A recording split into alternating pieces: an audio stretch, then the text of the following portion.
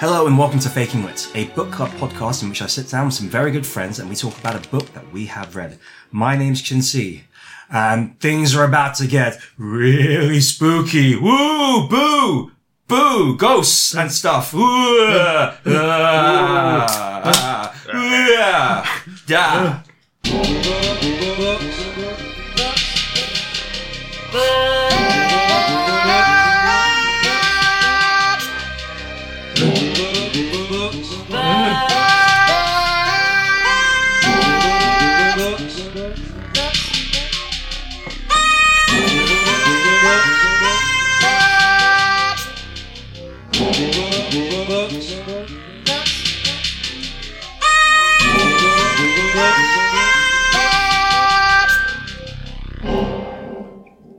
Yeah, still relevant, yeah. Hi, my name's Josh Bum. I'm looking forward to getting stuck into the H.P. Lovecraft novel book stories, because I also am a fan of craft. Got there in the end, yeah. The cheese. Hello, my name's Harron X. Yeah, sure, the cheese. Fuck off, man. You're ready to just Don't push assert it. your social dominance. This is ridiculous. Don't push it. Hello, my name's Harron X. Cleanliness is next to godliness, which is why my dictionary failed to sell any copies. Hello, my name's Johnny Gillum, and the only weird tale I've ever experienced is the tale of what? There were no books on the shelf! Oh, yeah. Good. Spooky. What a twist. Didn't see that coming. Oh, hello. You might remember me from all my books. That's right, everyone. It's me, H.P. Lovecraft, famous horror author and massive racist. And it's great to be here today with a Chinaman, Jew, Indian, and haggis. Yeah, Hello. this is... Hello, Jew. I've been trying to keep this under wraps because this is a really exciting prospect to be talking to the recently reanimated. You like that? You like that, HP? You're right. Is it alright if I call you HP? As long as I can call you Chinaman. No, we don't have to go down this route. Why don't you call him Szechuan? Because you're named after a sauce. He can also be named after a sauce. Szechuan. Saucy. Timely reference there. Oh, thank you, Aaron. cheers. I like that. I like the Szechuan sauce, Rick and Morty. But no, absolute honour to have you here on the show today. I don't know how to address you. I guess I'll call you Sir. Is that alright? That would be preferable, yes. Okay. Or His Holy Unholiness. I think Sir is fine, you know. It seems a bit cumbersome, that previous one. Sir, so happy to have you on the show. Such an honour. And just what a fitting way to bring in this spookiest of months than by having you here to talk about your works and your legacy, I guess. Please. Oh, of course, by all means. I mean, guys, we're going to show this man a lot of respect. And we're also going to bear in mind that he is from a different time, okay? Okay. He was from a different time. I mean, I don't know how long you've been walking around and been alive. No time to really get you up to speed in the past, I guess, 60 years of progress. So we're not going to shock him with our liberal views, but we're going to get him on a podcast. Did you see New Blade Runner? Is that the one with the Ubermensch Ryan Gosling? That is the one. Wow. Well, yeah, I'm surprised you're familiar with Ryan Gosling. Actually. Oh, I love Mr. Gosling. I've been a big fan of his work since Drive, which was actually one of the first films I saw since I was unchained from Nylon Epitop's sarcophagus. Well, hold on a second. So you're telling me that the stuff that you wrote about, so Nyarlathotep and all those things, they were real? They were real, and they fucking came for me, I have to say. They were like, Cthulhu especially was like, why are we writing about us? You didn't ask our permission. But yes, Cthulhu himself was actually Jewish. He really liked oysters. That's a good joke. That's a good joke. I enjoyed it, and I approved as a Jew. As elected spokesperson of the Jewish community. I don't actually need your approval, but thank you. I'm glad we got the seal of approval from a weird way of people. Yes. expressing. You told a joke and someone laughed at it, and you said, "I don't need your." Okay, I'll keep that in mind. It's the incipient madness that our friend Sir HP always felt himself under threat from. I mean, not to get too personal, we will be talking about certain details of your personal life. I mean, I don't know if you've been on Wikipedia. It's pretty extensive about your particular fears and your peccadillos as a human being. Yeah. My little nitpicks. I've distilled your 4 obsessions as being the 4 M's of H.P. Lovecraft. Those 4 M's being mental illness, modernity, miscegenation, and minorities. I don't know if I've left anything out there. Well, actually, that stems from the biggest M of all, motherfucking. For you see, my own mother and I had a very strange relationship. She was very much the sparkle in my eye. I very much wanted to get Oedipus on her ass. And one day, the loony bin locked her up. They're coming to take her away. Ha ha. That's a song by Napoleon the 14th I recently listened to that very much expressed what I was going for at the time. And then I went a bit loopy and just blamed it all on the Jews and the you're not allowed to say that word anymore. Well, yeah, I mean, brown men. I'm willing to take into your account that you are a man out of time, but maybe dial it back a That's bit. us, Harry. Maybe. You're not a brown man, are you? No. I'm not. Okay, fine. Are you? Huh? Are you? Yeah, I suppose. Did you know Does it come were you across listening from to my what, voice? I don't know. to what HP just said? Yeah, but I think... Or who did he blame it on? Huh? He blamed it on the sunshine, did you? No, I didn't blame it on the moonlight. Oh, okay, you didn't blame it. But you only went out during nighttime. Blame it on the good times. No, I blamed it on the boogies, which was a racial epithet for black people back in my time. Oh my god. Okay, alright, we're gonna get a lot... We need to dial it back a bit, I feel, before we lose what few listeners that we actually have on this show. Obviously, great honour to have you on the show, but maybe let's keep things civil, right? And be aware of the room, which is mostly made up of, as you said, minorities. It's like a Benetton advert in here. But we're here to discuss At the Mountains of Madness, possibly one of your greatest works. Thank you. And a forerunner in modern horror, if you will. Before you came along, sir, people were writing books about vampires and ghosts and all this sort of cliched, kind of played out horror tropes. I know. But you were the first person who introduced this element of scientific rationalism into the world of horror. And that was a game changer. I mean, where did you get your inspiration, I guess, for doing this? Well, at my time, I was saturated in Poe and all those writers who very much immersed in the supernatural world. And I have always been an atheist, a very strong atheist, read Nietzsche, was getting into Sartre at the time. And I just stirred up the heavens and thought, we're just in one big indifferent universe at forces beyond our control. And I just imagined this big fucking squid thing in the sky that dropped in the ocean and just made everyone's life weekends just crap.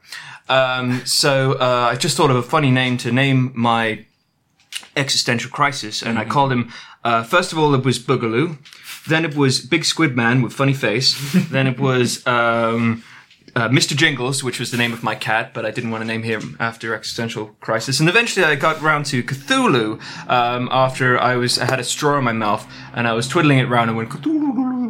And then I wrote that down, and then that became the basis for the book we're going to discuss today, my magnum opus, At the Mountains of Madness. I mean, I'll be talking about that. I'm happy to ask any questions. I'll try. You'll ask the questions. Okay. No, you will ask the questions we'll ask of the me. Questions. All right, Well, I need you guys. Yeah, no, that would just be me talking to myself in a room. And no, don't send me to Arkham yet. Does that exist as well? Yes. No, it was named after a sex shop I used to go to called Arkham Sex Shop. We don't need to go into that.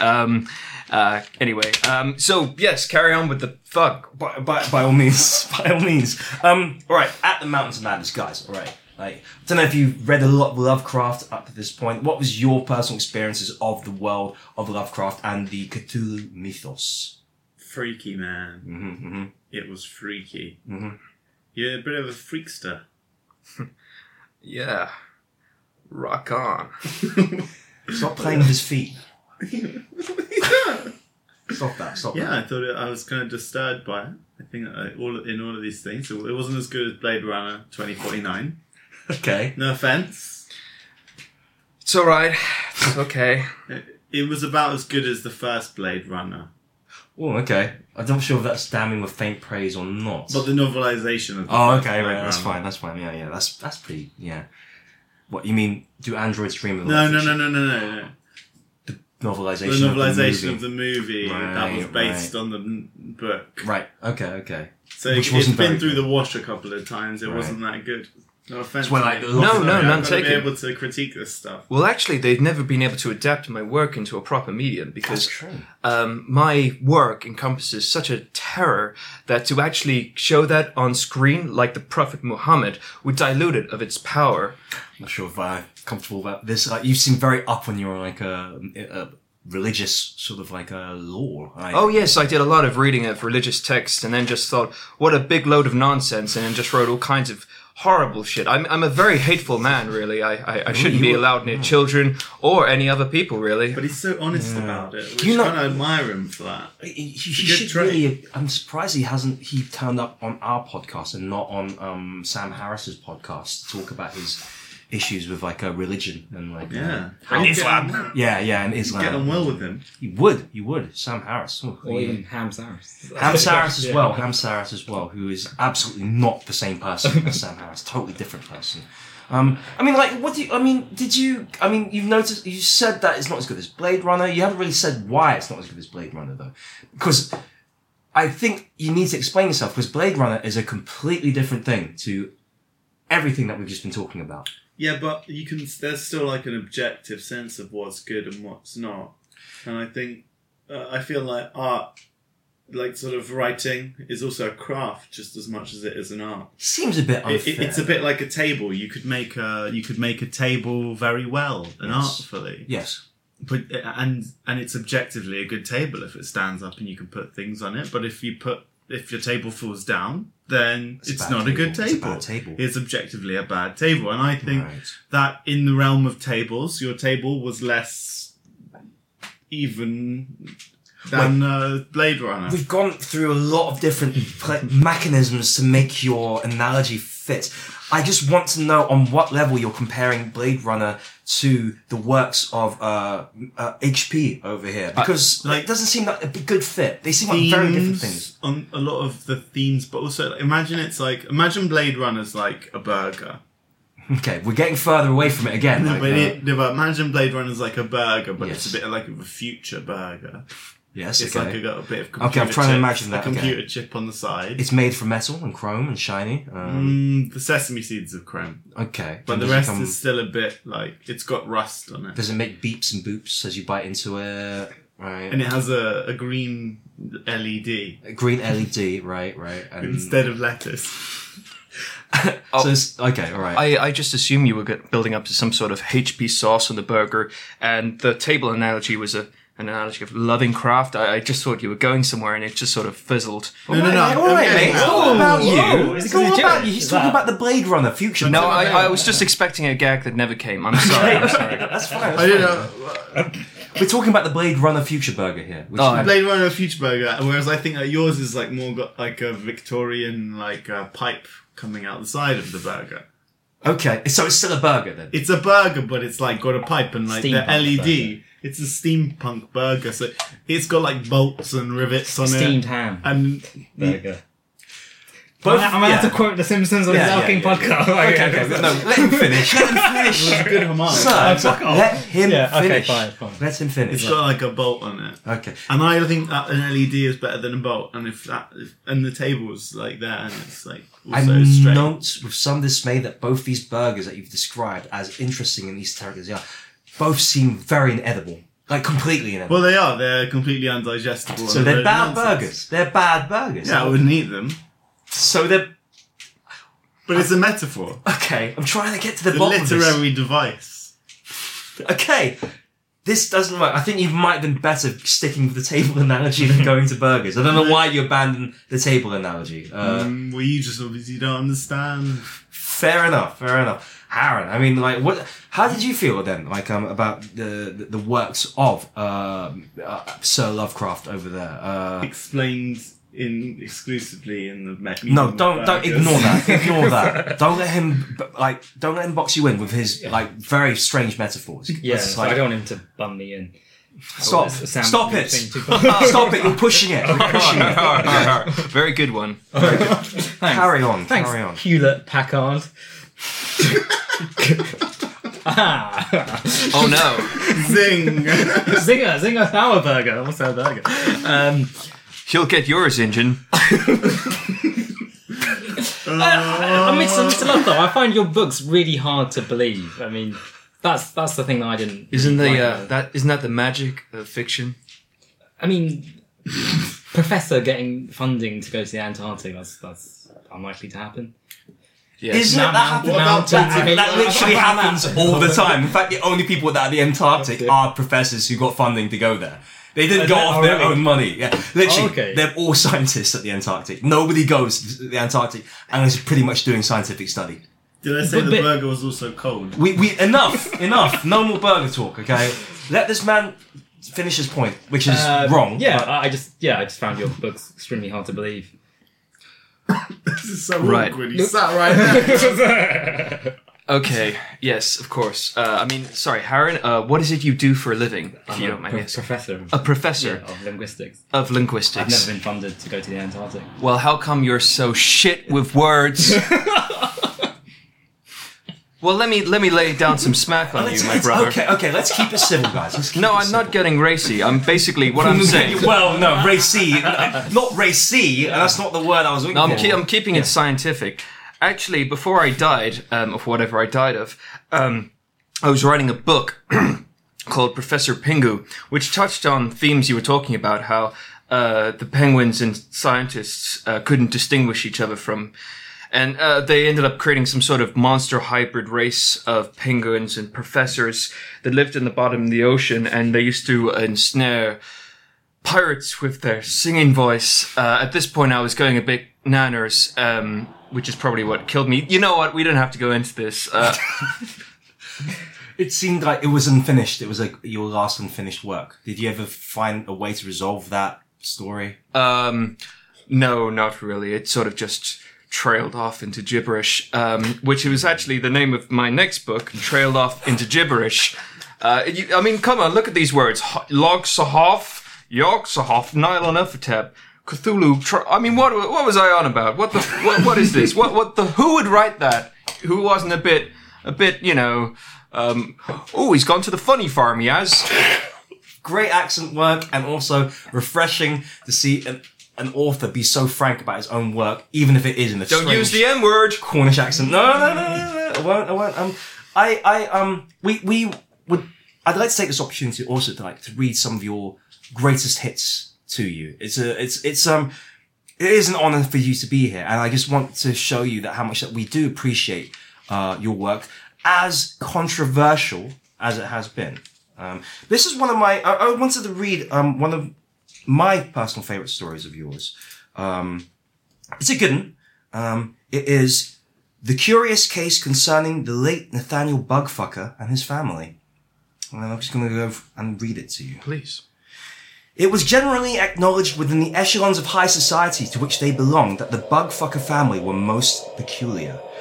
The long-deceased Augustus Bugfucker had been an entomologist of high regard, given to the explorations of the uncharted regions of the Amazonian basin, forever in search of esoteric and exotic specimens which he could preserve and display in his private collection. His eccentric and obsessive nature aside, it was accepted that he was an undisputed expert in his field, and his only published work, A Bug's Life, still stands as an authority in the field of entomology. It came as no surprise when Augustus was declared insane and placed within a madhouse where he would die by his own hand. Successive generations of bugfuckers had all seemed to follow down this path of madness, and perhaps it was this which may have explained why the late Nathaniel Bugfucker had immolated himself on the grounds of his family estate, although it did not immediately explain why he had also chosen to burn all his great-great-grandfather's notes and specimen cases. Nathaniel, by all accounts, had been a relatively stable young man with prospects. Granted, he was not the most handsome individual, and shared, along with his father and his grandfather, the bugfucker bulbous eyes, along with the spindly arms and legs. He had also inherited the unique speech impediment, which had afflicted all the bugfucker family, with a tendency to twitch and seemingly buzz whenever they became particularly excited about the subject. Also, he had an enormous predilection for all things sweet, sometimes pouring sugar into a glass of water or eating honey straight out of the pot by extending his hideously elongated tongue into the jar. Also, he was really small. Tiny. Almost insect-like, one might say. Look, Augustus fucked a bug, okay? Do you get what I'm trying to say here? He fucked a bug because he was a loony bug-fucking deviant, and that bug gave birth to these fucked up bug people, and the knowledge sent Nathaniel crazy. Anyway, don't marry anyone who's not white. You had me at not marrying someone who's not white. I mean, those are your words. You wrote the story. I mean, seems a bit like egotistical You weren't now. with him for the whole of the first bit. You were with him right at the end. The rest of it was just... honestly, I was... the words that he wrote, his story. I was tugging myself off from below the table. That very much aroused me. I was actually going to ask Mr. Chinty, so what is the origins of the word entomology? That's a good question. I think it's Greek. It comes from Greek. Ents, right? Like from Lord of the Rings, the Ents. Yes. No, I thought it came from Oh, ants. don't get me started on Tolkien. My fucking god. Ooh, I like elves. I'm going to kiss elves. I fucking hate that guy. Wow. What an absolute cock muncher. I used to give him so many wedgies back in our writing circles. I'd be like, so there's this big fucking squid monster that just makes everyone fucking crazy. And he'd be all like, oh, well, I just read this book, and it's about this magical little elf man who goes on a magical adventure with a dragon. And I'd say, shut the fuck up, Tolkien. Ugh! Right in the kisser, that fucking English ponce. There we go. I'm not going to use some of the stronger language I've written. I hate to hear about authors not getting along. I'm really sad to hear that you thought he was a terrible person. I'm afraid I actually hate most authors, except for there was this one guy I was reading just before I died. He wrote this really great book. It was called My Struggle. I can't remember what it translates to in Germany, but my days. Okay, all right. Probably best to leave that one alone. I want to pick you up on this the book, the story that I just read from. Now, we see within the storyline some of your favorite kind of like tropes being used again. And this one I picked up on because it's one of the themes that you return to again and again in your works, which is the notion of inherited guilt, I guess, is the best way to say it. I mean, another way to say it is also like just kind of bigotry about, having sex with people. I think that whole idea of the bugfucker family, you're basically trying to make a point about how it's wrong to intermingle with other races, I guess. It's a bad thing. Most interviews, this would be a very difficult question to answer, and I'd feel like you were putting me on the spot a bit. But I love talking about racism, so you're in for a treat. Okay. All right. So basically what happened once is I was in high school, and it was the prom, and I asked out Susie McIntosh, who I just absolutely loved. And then at the last minute, she said, sorry, H.P. Lovecraft, I'm actually going to the prom with F. Scott Fitzgerald.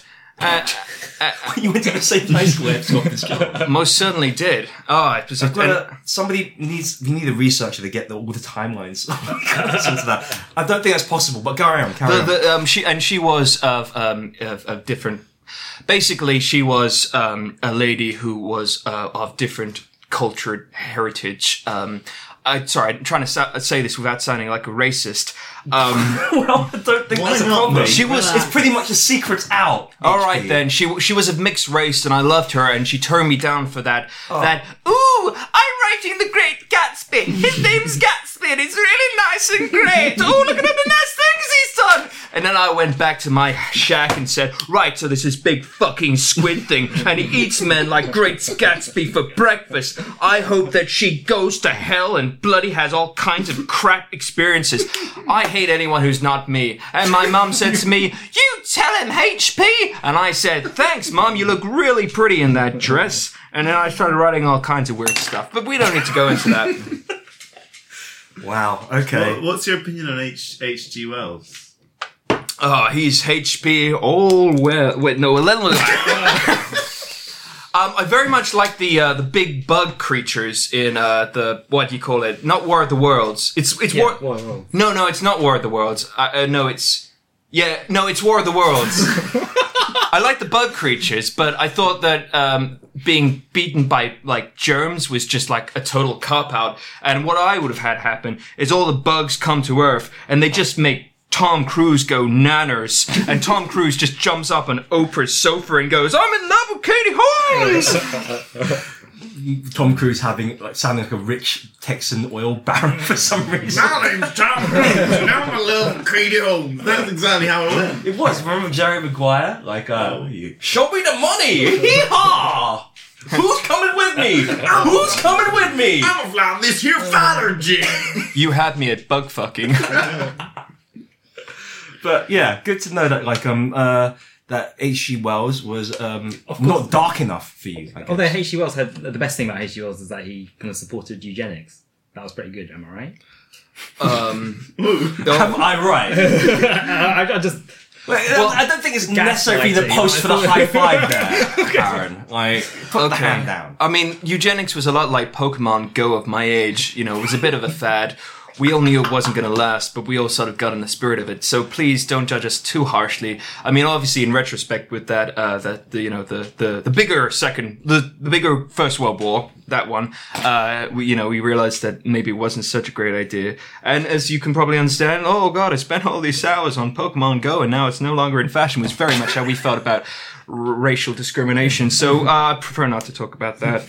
I noticed you've printed out all the pages of the internet you thought were. That's how you read the name's internet. Hewlett Packard. What do you expect? I suppose everything's a nail to a hammer, right? Especially if you're Simon or Garfunkel. Was that a joke about HP printing?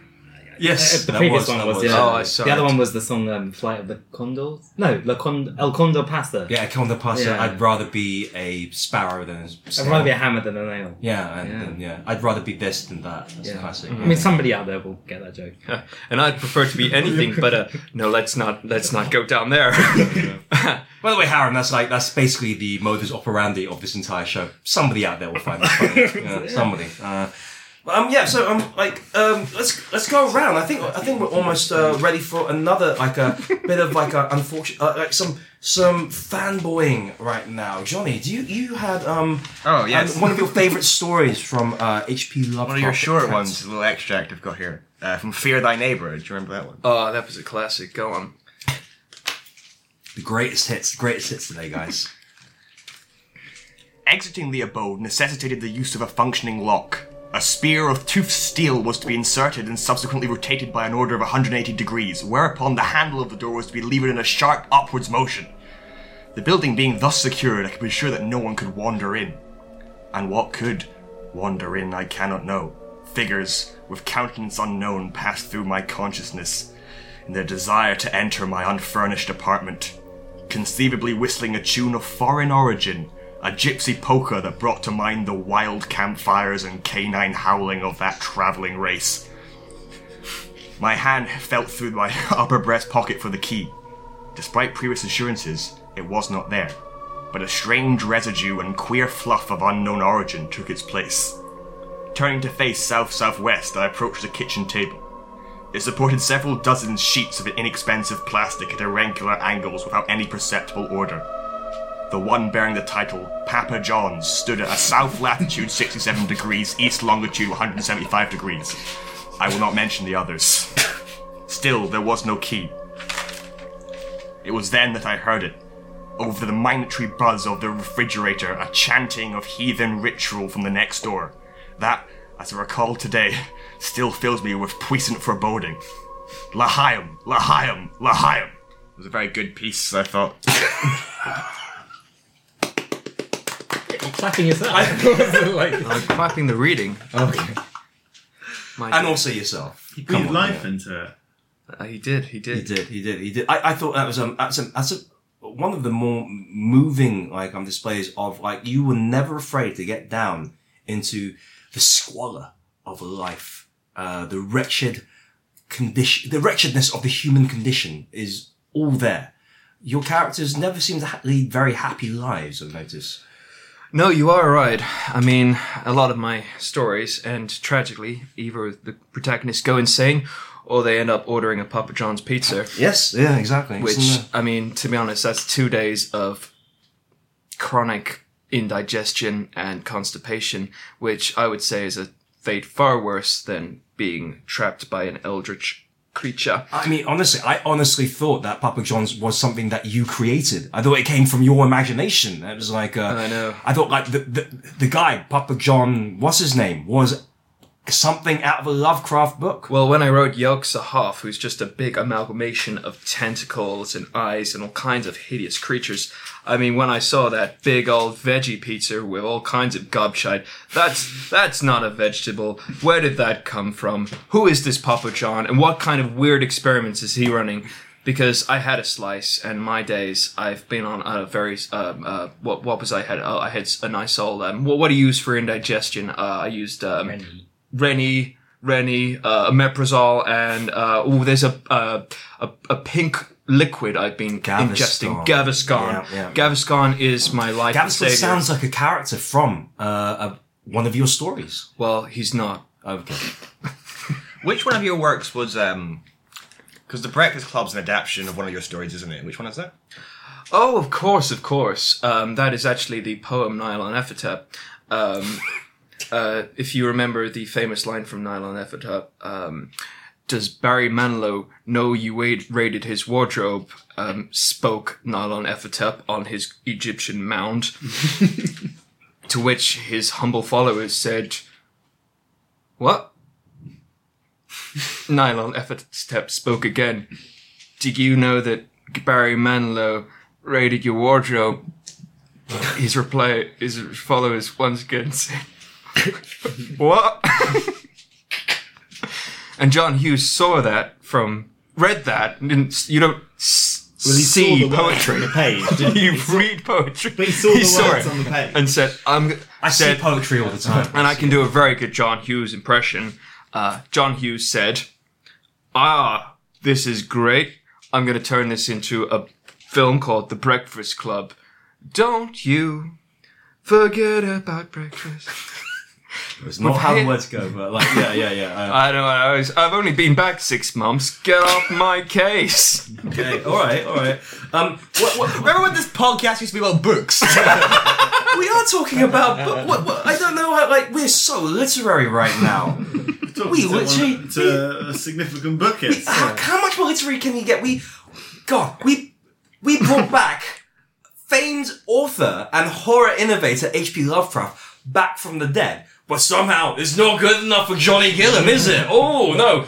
I want to talk about books. We've got fucking H.P. Lovecraft here. Everything we do in his presence is inherently about books. It's about books, exactly. Thank you. Although, have you ever tried writing something that was happy?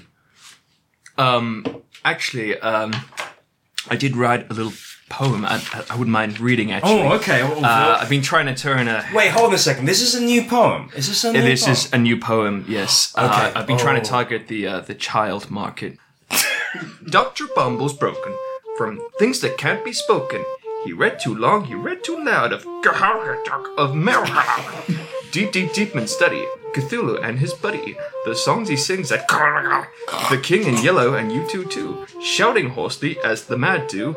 That's how Horden heard the Who. Okay, all right. That's a title of a Dr. Seuss book there. Ah, yes, Dr. Seuss. I believe he's the Vice Chancellor of Arkham Asylum. Is he? What did he sound like? I'm just saying words at this point. Oh, what? But you want me to? All right, I'll do an impression of Dr. Seuss. Hello, my name's Dr. Seuss. I just write silly little poems. Oh, look at me. I write The Grinch and it's got Jim Carrey. Oh, fucking hell. That's the thing about being a racist. It all just peters out into dribble. Man of many talents. Guys, I don't know. I don't know if this is your forte, writing for children. It pains me to say this, sir, but that probably would have been best left in a cupboard somewhere, and never shared with the outside world. I'm glad you did it on this show. It was a great exclusive, but maybe stick to your wheelhouse, I think. I don't know how everybody else feels about that poem there. I mean, Got it already.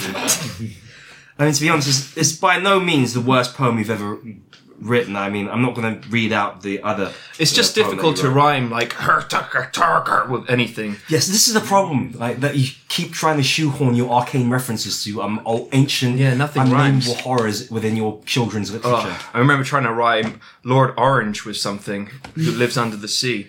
One of your best names for one of your nameless horrors, Lord Orange, Yes, one who of the lives ma- under the sea. under the sea, under the sea. Oh, did you write that one as well? There is Cthulhu. There is Lord Orange under the sea. I've gone mad. Oh no! You're in the presence of The M yourself. word. So calm about it. So, oh no, I've gone mad. Very, very stoic about your incipient insanity. But no, it's fine. You're in a safe place. HP, you're in a safe place. Did you say safe space? Don't No, get no, me no. started on those social justice warriors. I Surely all lives matter. kind of. You believe no lives matter? Exactly. HP Lovecraft. No lives matter. Absolutely. I guess we got to bring ourselves back to the at the Mountains of Madness, and I've noticed there has been a recurring theme as we explored a wide range of your works today.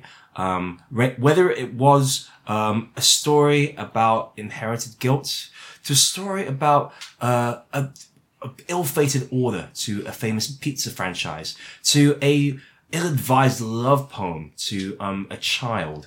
There is a recurring theme amongst all your works, and that is, as Johnny succinctly pointed out, the utter meaninglessness of it all, of life itself. How does one carry on and even continue to create these staggering works of art with the message that everything means nothing? I think it really boils down to responsibility. If nothing has any meaning, then the only thing that has meaning is what you do. I first came up with this concept when I was eating a fucking giant margarita from Papa John's. I'd like to pick you up on premise one of what Yeah, you just that- said. If nothing has meaning, Yeah. then premise two Something has meaning. is what has meaning is what you do. Yes. There's a direct contradiction there. Like, if I were to do it in a logical notation, for any X, Must you ruin everything, Johnny Gilliam? Wait. Johnny's on X is a here. thing. Right. Let's say having it will be M. Yep. Then Yep. Some logic. X some does logic. not have meaning. How? Premise one. Why have you done this in mathematical notation? logic problem. Logic, It's a logic logic, problem. logic Yeah, notation. But then there is such a thing, such as that equals having meaning. Okay, I'll draw a truth table. Come back. Okay. I mean, like, Harren, you were also picking up on. I immediately the saw logical you and contradiction, Johnny's yeah. eyes light up like it was Christmas Day because you were presented with a tautological paradox almost. Yeah. It's not a tautological paradox. It's just Okay, a it's a bad paradox. argument. Okay, fine. Okay, you caught me there. I was trying to sound smart, but I failed miserably. But like, my point still stands that you were very excited to come across this sort of like a nonsensical argument from Hewlett Packard over there. Yeah, I think your whole book is just nonsensical. I'm really sorry about that. Let's talk about the penguins. In the Mountains of Madness. Professor Penguin. Professor Pingu. Yes, of course. They were farming these penguins in the Mountains of Madness, weren't they? The elder things. I stayed up all night reading the Mountains of Madness. I want to bring it up the detail. Okay. Well, no, with good reason. With good reason. Now we're talking actual penguins and not just the chocolate bars. They were farming 6-foot penguins in the Antarctic. Really? It's your book. It's literally your book, mate. Yeah, but he said that like mysteriously, like, "Oh, you discovered that, did you?" Well, actually, there's an interesting chapter I left. My publisher told me I should edit it out because it was just a bit silly. But the archaeologists are on their way to find Cthulhu, and one of the penguins goes, which in penguin means, "Don't go that way, my chum. There is a giant tentacle monster that will drive you nanners." But you know what? The archaeologists just look at Pingu and go, "Oh, he's so cute." And they carry on walking. And I feel this passage really just demonstrates human fucktastery when it comes to cute little penguins in the face of impending danger. That's what I said to my publisher, and he said, "HP file." Oh, you're right. Oh, He's getting sad. yeah, he was. He was I like think- trying to rip his face off his like skull. Oh, it's all right. HP. Oh, sorry, guys. Maybe you shouldn't. Do you feel sometimes that you shouldn't have been brought back to life? Well, I don't know. I mean, I was enjoying my long slumber. Oh, I was getting... Is that how you describe death? yeah. Just a nap, really. Just a bit A of a long really slumber. good night's sleep. Oh, I was getting some proper REM, my friends. Oh, yeah, you a fan of them as well?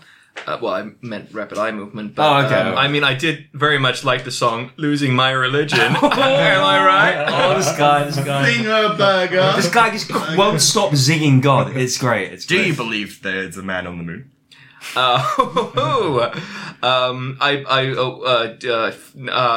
Shiny, happy people going. Because the Shoggoths came from the moon. Is that? No, That's what I gleaned from your book. No. That's the spoon you're thinking about. The spoon. No, Shoggoth is in a different galaxy. Sorry, guys, I don't usually talk this long. I'm usually writing it all down. It's as if my energy levels are depleting and I'm just wobbling. That's absolutely fine. I mean, HP, am I correct in thinking that the Shoggoths were actually created by the Elder Things which came from the moon? So, Well, no, because they were indirect. No, Yeah, Shoggoths sorry, are the creations of genealogy wrong, Yog-Sothoth, who is the original creator god. Cthulhu is his grandchild. and this is all real. This is real. This isn't like all that other stuff. This is actually in the mythos. Can I ask about, in the Mountains of Madness, it suggested that when the Shoggoths, who were slaves, became free, that their whole society started to fall apart. Just like Blade Runner. Could you Except expand? without an LED in them. Well, I believe Mr. Gillam is referencing how the people of color in the after the American Civil War were freed. And I'm not by referencing President- at the Mountains of Madness. Well, I believe that's what you were implying, quite insidiously, I must say, to put me on the spot. Well, I think that I'm glad that they were freed because now we have jazz and blues music, which I'm finding very catchy. Actually, I very much like the Charleston and the Ragtime and all the other great works from all the lovely black people. Is that right? Yeah. No. Okay. Right. Yeah. That's fine. Don't. I'm not a racist. Well, it's fine. It's fine. At this part in the podcast, anyway.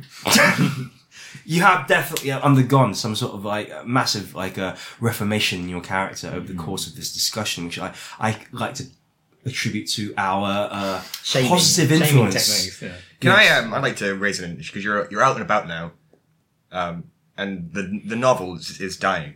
So I'd like to resurrect an idea that you once brought up, Jim. If we had H.P. Lovecraft's Kitchen Nightmares, but nightmares is just like in spooky, like lettering because they're nightmares. Yeah, they're nightmares. I mean, like, he wouldn't write nightmares though, as in like weird. It'd be H.P. Lovecraft's kitchen weirdness. It would be like just like, oh, it's so look at this weird kitchen. But can there be a lightning bolt? Weird has undergone like a change in meaning since like you were like the word gay, unfortunately. Oh, like, I was actually let's not go into that. But referencing Mr. Gillam's point about the decline of the publishing industry has become such a nightmare. It's as if they put H.P. Lovecraft into non-fiction. There's some skin on there, brothers. He's become Jamaican. It's all, sorry, there wasn't much take up for that. Like, but yes, no, you're absolutely right. The publishing industry isn't in trouble right now. I've got the feeling that like those publications that would have printed your stories back in the day, publications like Weird Tales and Tales of Fascination and Strangeness, they don't exist anymore. Well, actually, I had to. You have to self-publish. I did actually. I went to the publishers. I showed them what I've written. They said, "Get out of here." So I had to smash the whole place up until they published it. You smashed the whole place up. How? Well, I mean, like you don't Use your strike me- imagination, Chin. I smashed a chair over the wall and I said, "You publisher! You publisher!" You never struck me as the type to like resort to this sort of like violence. I mean, from what I can take from your biography was that you were a shy, retiring, reclusive man who barely even ventured out of his house except at night. Well, I mean, all this smashing up did take it out of me. So between, I slept a lot. Yes. Until my eventual complete slumber. Yes. No, I mean, this is pretty much however a major offer has ever been published. I mean, because, the publishers just want your John Curys and your Dan Browns and your other, that stuff, and your Winston Chuckleballs and Johnny, authors. Help me out. You want me to name authors? Who are a bit shit. E.L. James. Yeah, those guys. To name some mediocre authors. Yes, for this bit to work. To prove your point. About how, publishers... Dan Brown. Yeah, I actually did say Dan Brown. Yet again, pioneer. Yeah, exactly. H.P. Lovecraft got there first. But no, in order to publish something truly transgressive, you need to smash the whole place up. That's why every author you'll ever see has huge arms. Who's the one who wrote... In length or... No, just enough to like... Who's the one who wrote In the Lighthouse? Virginia Woolf. Yeah. No, she had huge fucking arms. Dalcine. He wrote some very good. Dalcine, yeah. I mean, wrote some very good books. these authors spend as much time in the gym as they do writing, actually, just to really To flex appear those menacing. writing Yeah. muscles. I just want to talk about like the long arms of these authors again. How do you type? You have to type like 6 feet away from the table. Like, Oh, well, I mean, I long meant in arms. girth, but I mean, like, sure, you've got some long arms in the publishing world. I mean, you should see the networking events. It's like someone gets tapped on the shoulder, you look across, and they're at the other side of the room. Oh my God, is that Hemingway? A farewell to long arms.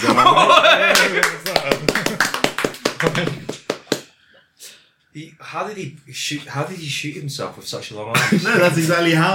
exactly. They have such long arms. I tell you, he never had. Easy. He never had Actually, problems The with bullet himself. didn't even make it the first time. I heard you bought him a selfie stick and he returned it because You didn't he need it. didn't need it. Yeah. Oh, really? No, yeah, that's fantastic. It's fantastic that he returned it. Yeah, it's great. Do you hope whenever you purchase a gift for someone that they return it? No, only Hemingway. Only Hemingway. So it was a spite gift. Yeah, I remember when he first read me The Old Man and the Sea, I said, "That's really boring, Hemingway. Why don't you have any undersea monsters that eat the boat?" And he said, "Well, that's not the point. It's about, the struggle of mankind." So I did a little bit of a rewrite, really, and then that's the basis of my next book, Cthulhu 2. The old man gets eaten by the sea god. You didn't go for Cthulhu. Fish. shits. Yeah, there you go. Like going back to the point of this idea that like you were writing from the point of view of an outsider who did not have any sort of like formal connections to the publishing world as you got started out. You were published in monthly serialization stuff, and before you actually became established as an author of repute. And you think that the publishing industry is dying now, and it seems to me that like you think that self-publishing is probably the future in a way. So, how do you feel about fanfic then? Well, it's very interesting you say this, because as you all know, there's a large community of people who love me, and they call themselves little H.P. Lovecraftians, they do. And they're all this... It's not very imaginative, but yeah, okay. They all come around my house, go, Mr. Lovecraft! Mr. Lovecraft! You sound like your enemies. I wrote a book about you. It's about the Cthulhu, and I go, okay, alright, you get the fuck off my lawn, you do. Get the fuck off my lawn. Got my double-barreled shotgun. But they go, Mr. Lovecraft! And then just carry on trailing off. Someone take over. Okay, yeah. Well, I was gonna say, this could be very awkward, but like, we've got a little fanboy. We've got an H.P. Lovecraftian. We've got a little fanboy who was like, he wasn't going to do this because like he was really embarrassed about it. But I said to him, "Well, you got to do it, man. You got to do it." When there's this opportunity present itself to read your own fanfic to your hero, OMG. Come on. This is going to be awkward. it will be awkward. But come on, Josh. I told you, like, you just got to do it. So, like, Josh, let's give him some encouragement. Like, Josh, you want to read your fanfic to HP? Okay, so I wrote this in the style of you. It was in a Turkish forest, and an old man eats his own spit to stay alive, because that's what is the delicious. Christopher Twangstein was a Jew. There was a rabbit and an octopus. And it was called Cthulhu, not Cthulhu. There was a key and an Egyptian sacrifice. Then the cat came by. And it had such long eyes.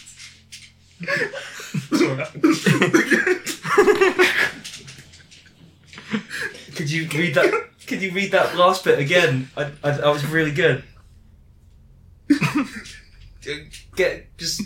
There was a cat because there was it was in Egyptian, even though it was in a Turkish forest. I can't do this not as myself. Okay. It's alright. But there was a key. Yes. And it was Egyptian. Yes. And there was a cat with long eyes. Okay. The cat had long eyes. In that the eyes kind of like were extrusions of a normal eye. Okay. Like drooped out of his face. And then there was an insignia, and then they were on the trains. And then they made a burger. A burger and everything. You're a mess. Well, come on, give him a chance. He's trying to read this. He's right in front of his hero. Come on. It's Let's- right yeah, there. exactly. It's I mean, everybody. look. If it's any consolation, Josh, like HP seems to be enjoying it immensely. Yeah. I can't believe I'm here. And the burger had an LED in it. I mean, HP, like. And then someone went crazy and wanted a pizza. And he was a Jew. Was it from Papa John's that they ordered it? Or? Yeah. You like that, HP, don't you? Well, yeah. Come on, like, okay. So, like, I think the story ends there. I'm not sure, but I think the story ends there.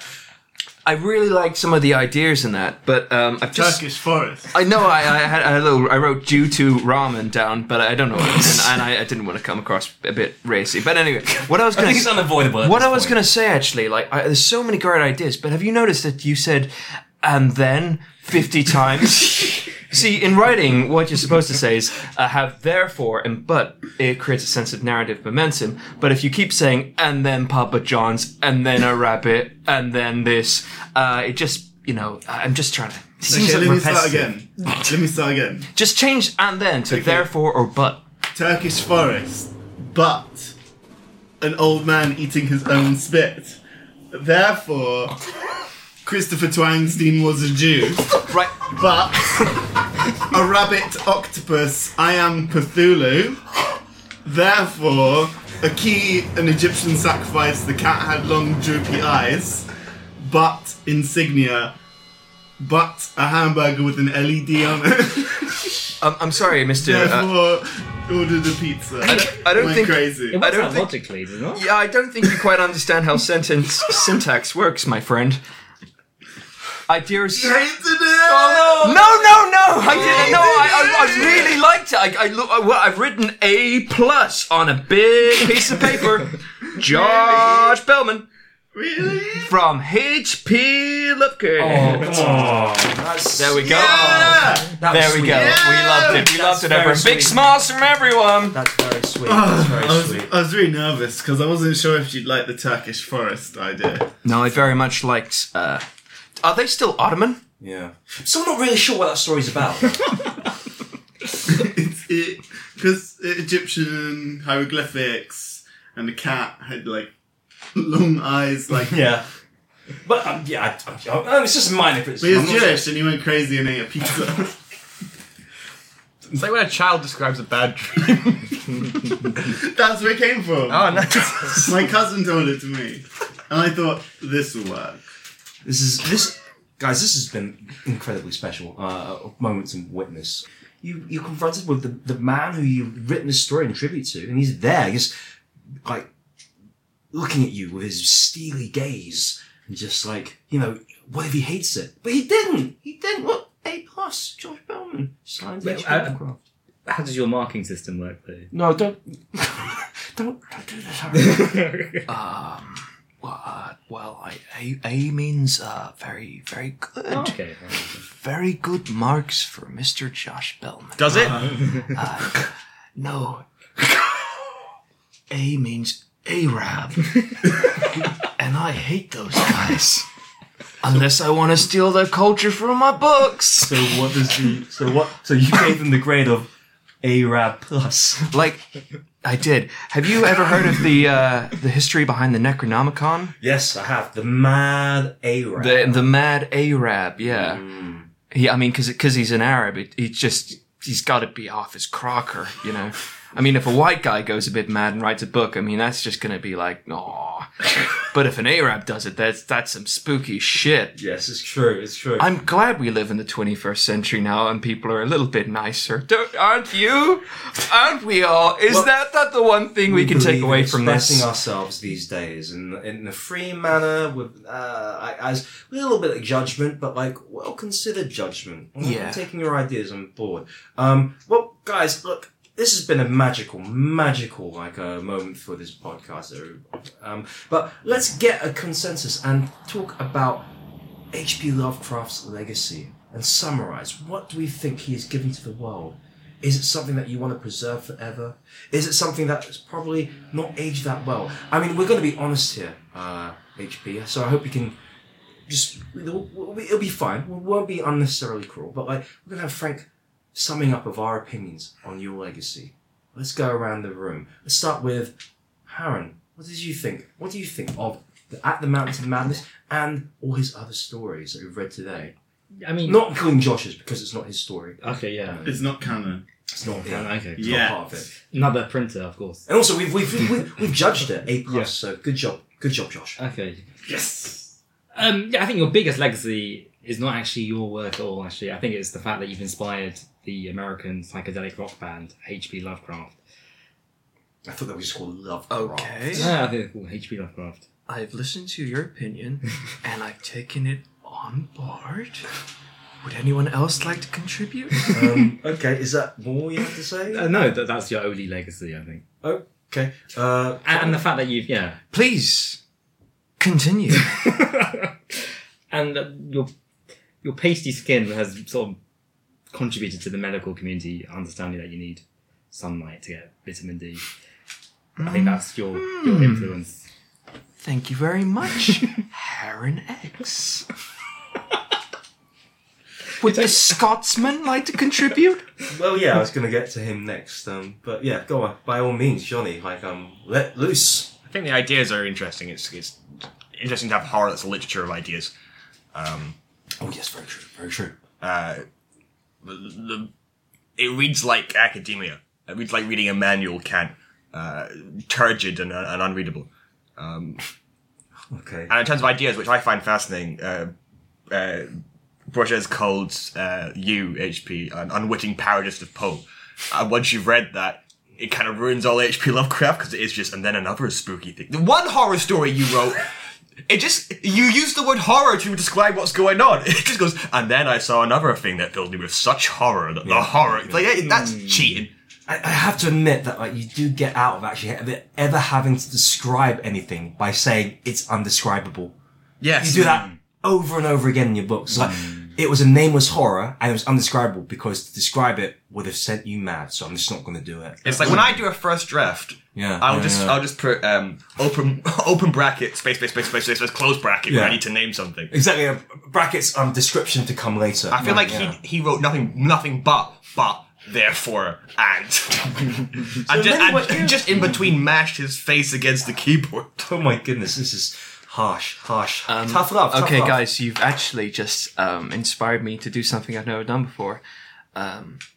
You're going to see firsthand the indescribable horror of the Cthulhu Mythos. What? No, I don't think. I think I'm you're about to see it. You're about to see the indescribable. Back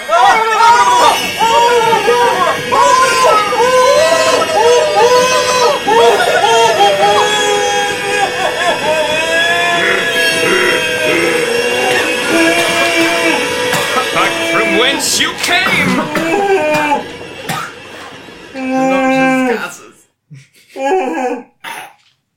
Oh my god! Why don't you work for the government and then you could scare terrorists? That was so spooky. That was way too spooky. It was like a ghost. It was like a ghost. I didn't even know that was possible. That was the spookiest thing I've seen in years. It Yeah. was like That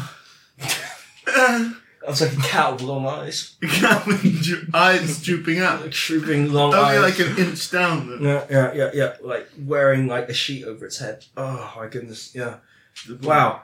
I can see why you never described stuff or drew stuff. It also like had an axe like in his head, but was still like walking around. It was, and it was like knock knock. Who's there? Boo hoo. Don't need to cry about it. Don't need to cry about it. But oh my goodness. Yeah. Okay. So maybe some things were not meant to be understood by man. Josh, what do you think of the legacy of Lovecraft? Well, I'm obviously such a great fan. I'm really relieved that you like my Turkish forest story. What was the name of that story, by the way? The Turkish forest. Okay, that's good. But did you notice how I slipped in the hamburger with an LED in it? It seems like you've been pushing really hard for burgers with LEDs in them all episodes, so it was hard not to notice that. Well, I think it's just because of Blade Runner. I saw Blade Runner recently and I really liked it. And I just wish that we had more LEDs on things. And if it was a hamburger with one, then...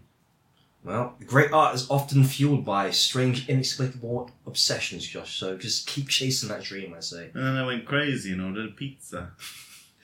Who hasn't? It's a good time was had by all. That's your legacy, HP. That's it. I mean, not to get all sort of like, this is your life, but like, what a life it's been, and what a legacy. Do you have any regrets about like your literary career and what you've shared with the world? Nah.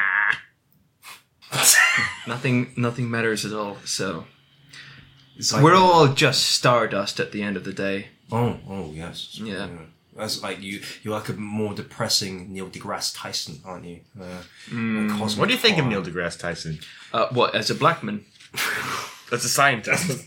I think as a scientist, he's perfectly great. And as a black man, he's one of the best. Okay. All right. Who's the worst? No. Let's not get into this. You don't have to answer that. Oscar HP. Pistorius was one of the worst. He wasn't black, though, was he? I said that. Aren't they called the Berbers? No, the Boers. Is the Boer War still going on? No, it wasn't. It's not going on. I heard they all used of a this new Maxim Cthulhu. Gatling gun. No, you've suddenly gone from being very up to date with 21st century history to not knowing whether the bull. It does was seem there. quite inconsistent. Yes, incredibly so. Incredibly so. Horrifyingly. Yes. Sudden So lurch. spooky. Guys, obviously no work of art is perfect, and this is the point where I hope you don't mind, HP. We're going to give you some notes on your work. Music. No notes. No notes.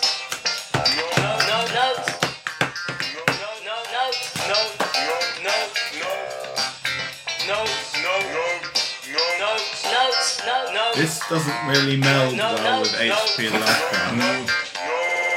It should be a spookier version. It should be a spooky that has version. a dog in the background going, oh! You know what? That's a good note for the note song. I will add that in for the further Halloween themed, spooky themed episodes. And there should be like a thunder going. Yeah. Okay, yeah, I like that. So, this is not the section of the show that you give me notes on my notes theme, though. We're giving notes to HP over there on how he could possibly update his work, his amazing work, obviously, to make it more relevant and better, and possibly not so culturally insensitive, I guess. Let's go around the table. Johnny, how would you have improved the work of H.P. Lovecraft? Well, it's hard to improve on Lovecraft, but what I would say is, number one, you need a likable protagonist. Ooh, yeah. Not a protagonist that has no thoughts, opinions, or attachments to other human beings, and just kind of says what the narrator says. So I would suggest, if you were to set it, perhaps get a high school girl who encounters evil, but likable, but with flaws, and maybe she's good at fighting, and somewhere in the middle of America, and she's got a friend who's a witch. That could work out better, I think. I don't think I could do that, actually, because in my first draft, every main character is called H.P. Lovecraft. H.P. Lovecraft went to the prom, and H.P. Lovecraft actually got the girl, and she wasn't stolen away by H.F. Scott Fitzgerald. Call back. Yeah. And then, It's not exactly the most smoothest callback ever. And if I rewrote it as a girl, that'd be so weird. It'd be like, why is this girl so intelligent and handsome and awesome at archaeology? You know what I mean? You might have to use your imagination to enter the minds of others. Yeah, it's true. It's true. What do you mean? What would that Have you entail? ever tried writing a book from the point of view of a woman? Well, it's weird you say that, because when you say the word woman, it's like I've just been punched in the chest and my mother is screaming at me naked. I don't know, I just feel very weird about that for some reason.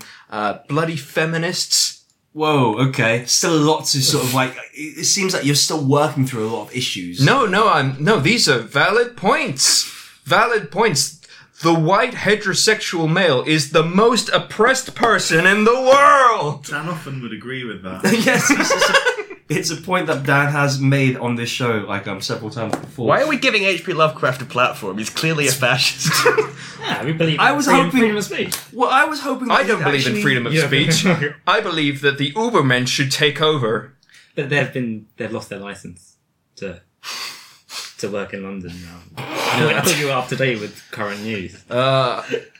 He can't seem to make up his mind whether he is up to date or not up to date. Are you referencing Uber taxis or fascism? Yeah, the Ubermensch, the people who... Are they not the Because same? surely, people who drive Ubers are Russian, and they fucking kicked Hitler's ass in Second World War. Do you know 9 out of 10 German soldiers died on the Eastern Front? Because of the winter. Because of Uber drivers. Earlier on, you called it the bigger First World War.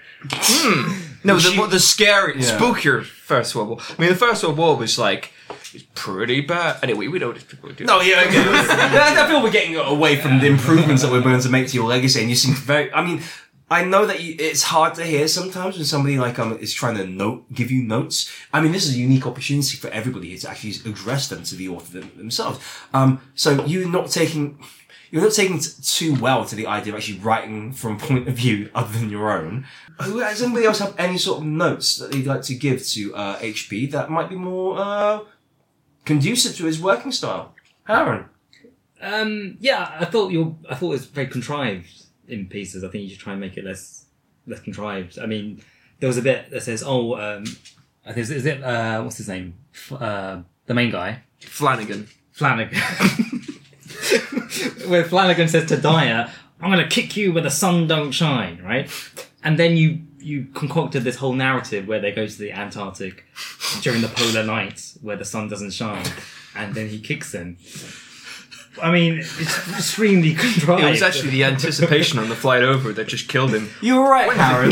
That situation, that whole setup and premise was incredibly contrived, Aaron. Yeah, HP. Really, yeah. HP. Why are you blaming me? I'm not blaming you, but I'm blaming I'm saying what a contrived. I don't know why you feel so defensive about it, but it was didn't make very it up. contrived. Yeah, exactly. You didn't make it up. But HP made it up. So contrived. So contrived. Exactly. Jesus, how many fucking levels did he have to think through? If you wanted to make it contrived, even more contrived, which is what apparently you do, instead of taking a plane, they should have taken a kind of not very technologically advanced boat, and you could have called it HP Love Raft. Again, though, like this is like exactly these are the sorts of notes that we need. Like That's it. It should be HP Love Raft by HP Lovecraft. so just a little subtle Hitchcockian cameo. That's it, guys. That's it. I'm changing my name to Ketchup Joy Hobby.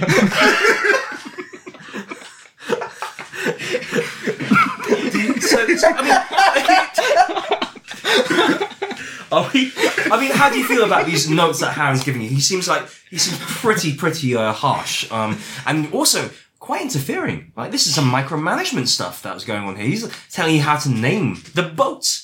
That's something that doesn't really have a bearing on the plot or the style. He just wants you to rename a boat and also not be so contrived. That's pretty harsh. I mean, criticism. even like the Dunwich Horror, right? That's a kind of famous short story, right? Oh, yeah. Put the word horror in the title. That kind of telegraphs. I don't like to read books. I believe this is a point that Johnny made as well. Oh yeah, exactly. yeah. I don't like to read books where it's well, telling you how to the feel. plot's given away. Yeah, in the title. I mean, didn't you also write Pride and Prejudice? But you got rid of the pride bit. No, he kept the pride in. Okay. He added the word white for it, though, right? Well, actually, I'm a big fan of Jane Austen, actually. I recently went to her grave. And I basically, I toasted a bottle of wine to her and filtered it through my kidneys and pissed all over her grave. You English harpy!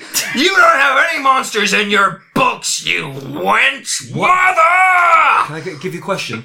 What did Jane Austen sound like? It's your seal. That's what Jane Austen sounded like. Mr. Darcy! She sounds like a seagull mixed with Jar Jar Binks. I thought you said Jane Ostrich. Seems like a willful misinterpretation of what I said. But, Tell me more about Jane Ostrich. you misheard him, so you must have heard of Jane Ostrich before. Yes. What does Bronte sound like? Brontosaurus! Hey, I ask questions here, okay? Don't, you're deflecting from the question. Would you like to see my impression of Jane Eyre, author lady? Oh my god. Jane Brontosaurus! I think he's losing it. He's finally lost it. Send me to Arkham! Stand back, he's going to order a Papa John's. Josh, do you have any notes for HP whilst he still has some semblance of his sanity? Yeah, or I mean, HP, now he's known as Ketchup Joy Hobby. Ketchup Joy Hobby, I like the change. I think the brand needed the change. But I think now that you're here in the 21st century, you should kind of go to some Halloween parties. Because they get pretty spooky. And I think maybe in the next book you could have like a pumpkin with a face in it. Yeah. That's pretty spooky. Yeah. And like cobwebs and Donuts on a string. donuts on a string. Yeah. Apple bobbing. Apple bobbing. And a skeleton. A skeleton. I always have to have A nice big skeleton. With great big long arms. Ooh, I'm gonna go back to my mom's place and wank till I'm Okay, focus. He's Catch up. gonna eat his own spit like the old man in the Turkish forest. That's not the only bodily fluid I'm gonna swallow. Don't- Come! said it. Okay, yeah, he said it. Not even allowing for subtext anymore. I've heard. Subtext? I've heard. This, How is that spooky? I've heard that self-abuse does. lead Unless to you mean long, a creepy eyes. submarine of skeletons. Okay, right. It's clear Well, like the that one from James and the Giant Peach. Hold on, what the fucking hell? Do you remember the music in that film that goes Skeleton, submarine.